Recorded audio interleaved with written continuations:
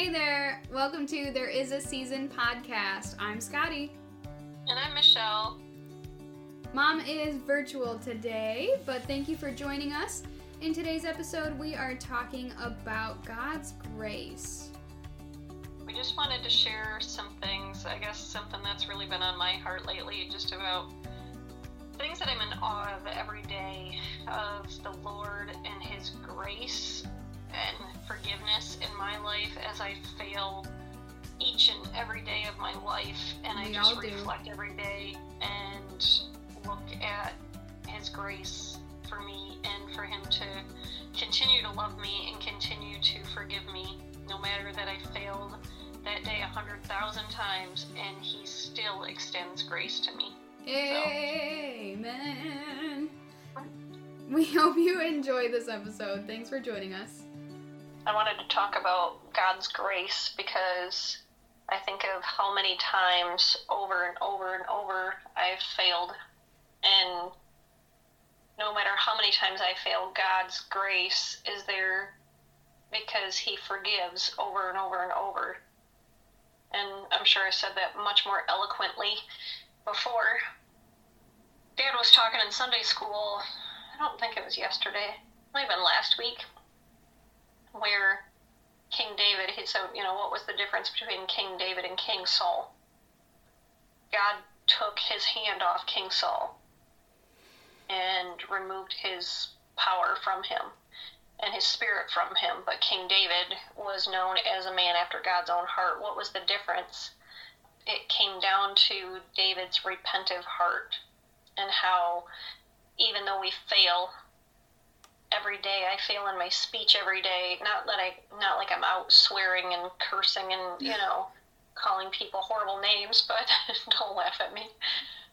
Just murmuring and complaining and getting irritable with the stupidest things. But God's grace is there to forgive me every single time and to show me that, as long as I come back to Him, as long as I repent of that and I come back to Him and I try to go back and do right in His eyes, and I seek Him when I fail, God is there to forgive me with His grace every single time.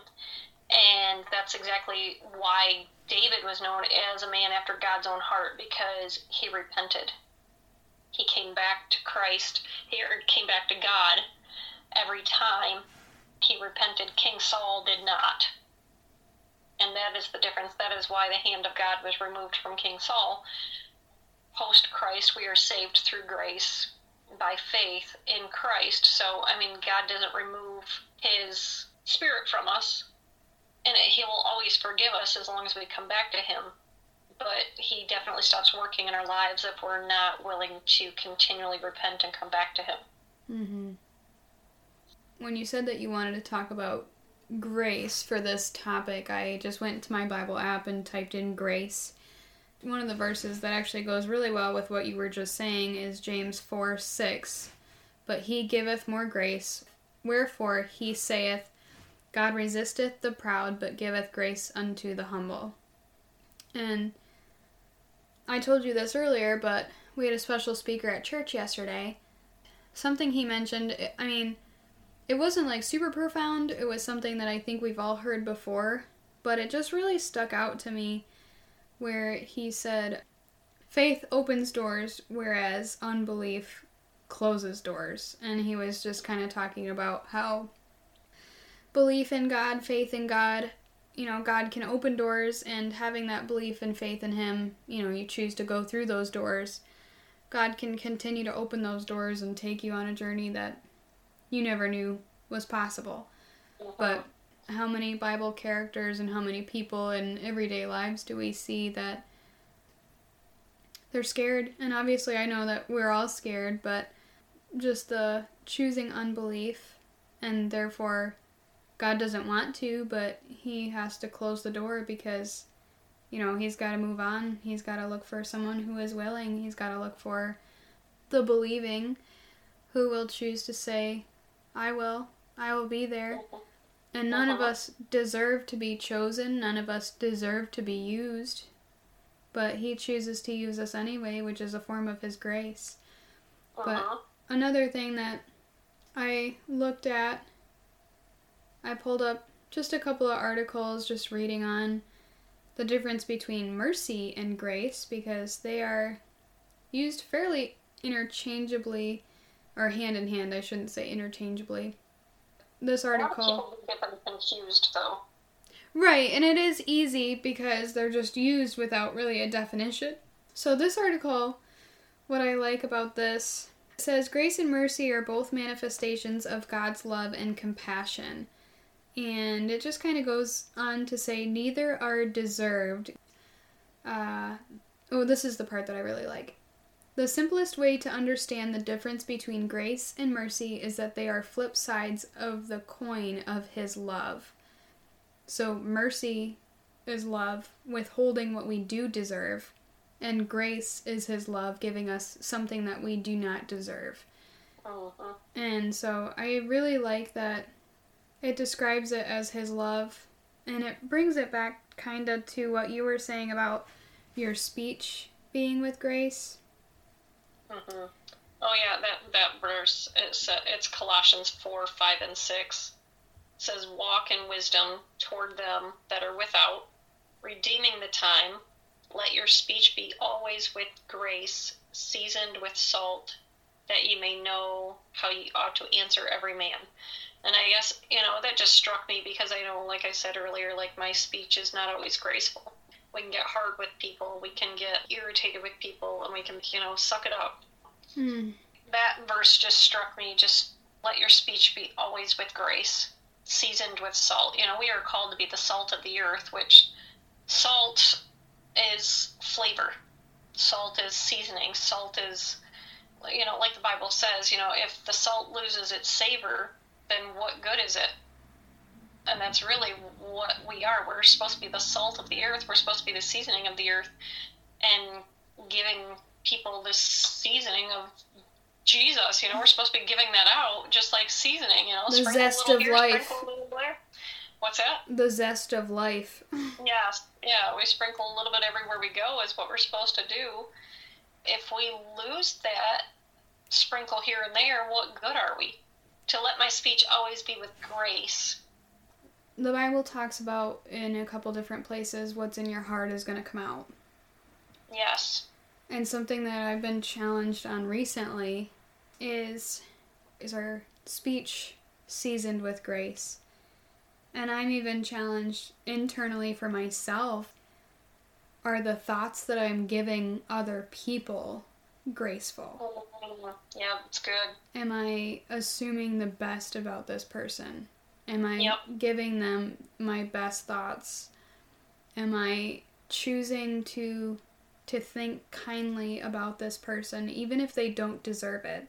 Mm-hmm. And we make assumptions about people and their motives when that's not entirely true. Right. But just retraining my brain to think that way and asking the Lord to help me think that way my speech is automatically graceful towards people. Mm-hmm.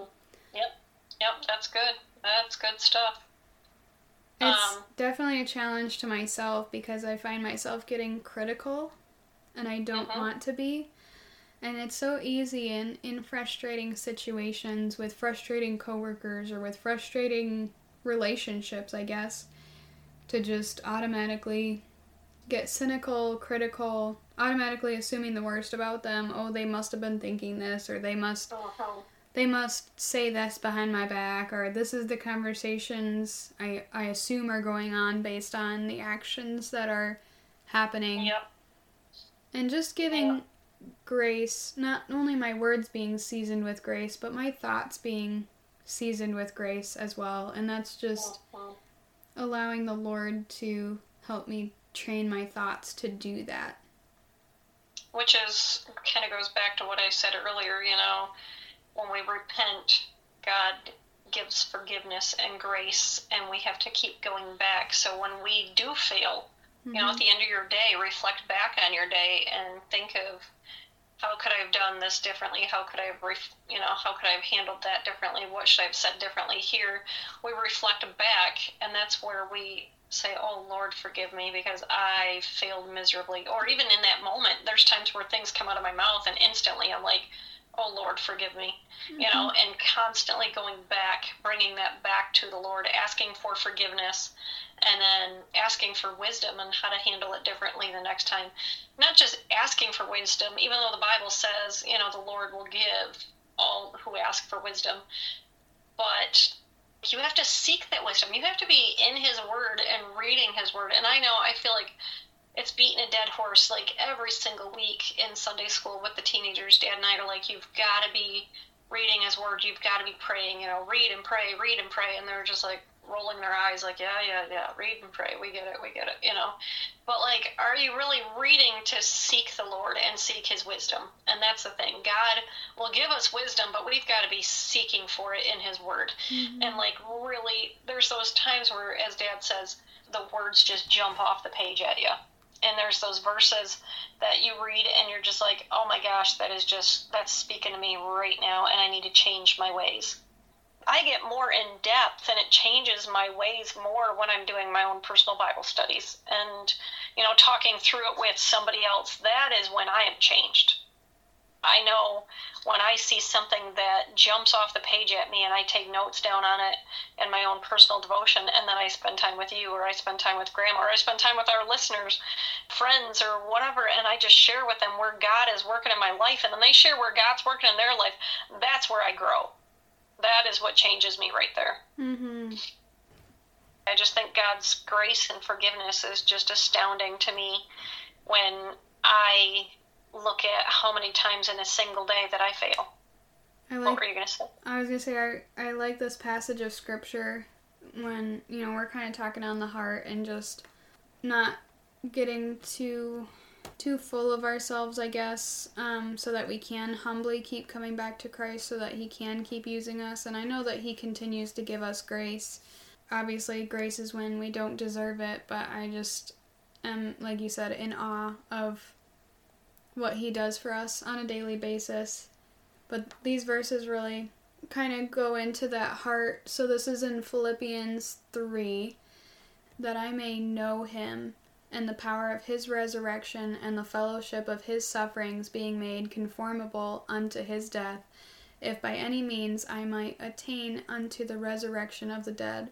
Not as though I had already attained, either were already perfect, but I follow after, if that I may apprehend that for which also I am apprehended of Christ Jesus.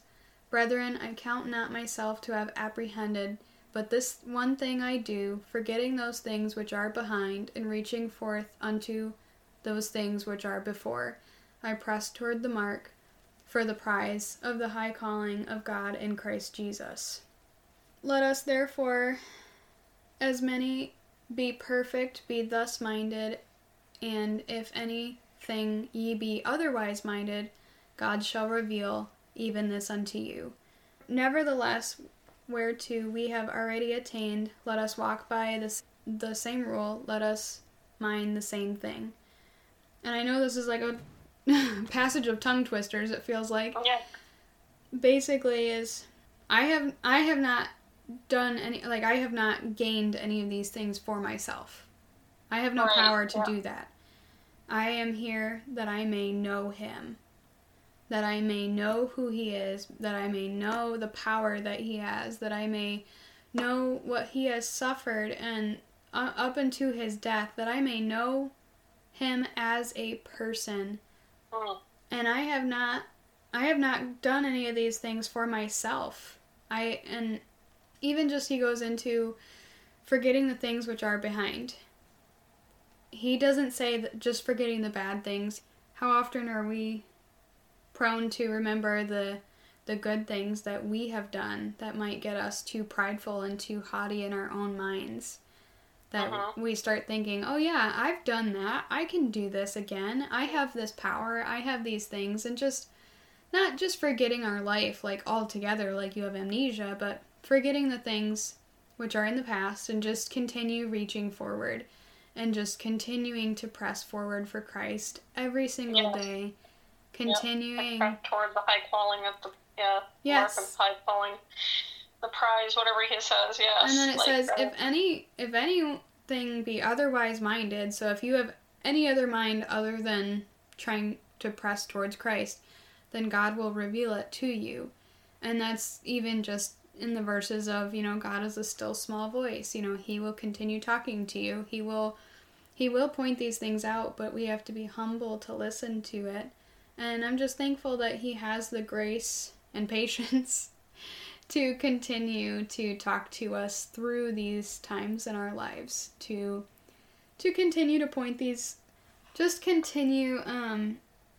he just continues to point these things out to us so that we can walk with him, so that we can know him, and just continue.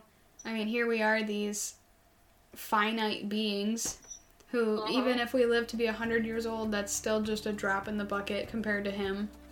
I know, doesn't that stuff just make you so excited? Like, I'm listening to you share this, and I'm just thinking about the Lord and his grace. Like, it just gets me excited. There's a good place to end for tonight, and I just really thank you guys for listening and hope that you guys enjoy it. We appreciate each and every one of you. Thank you so much for listening. Have a great week. Bye! Bye!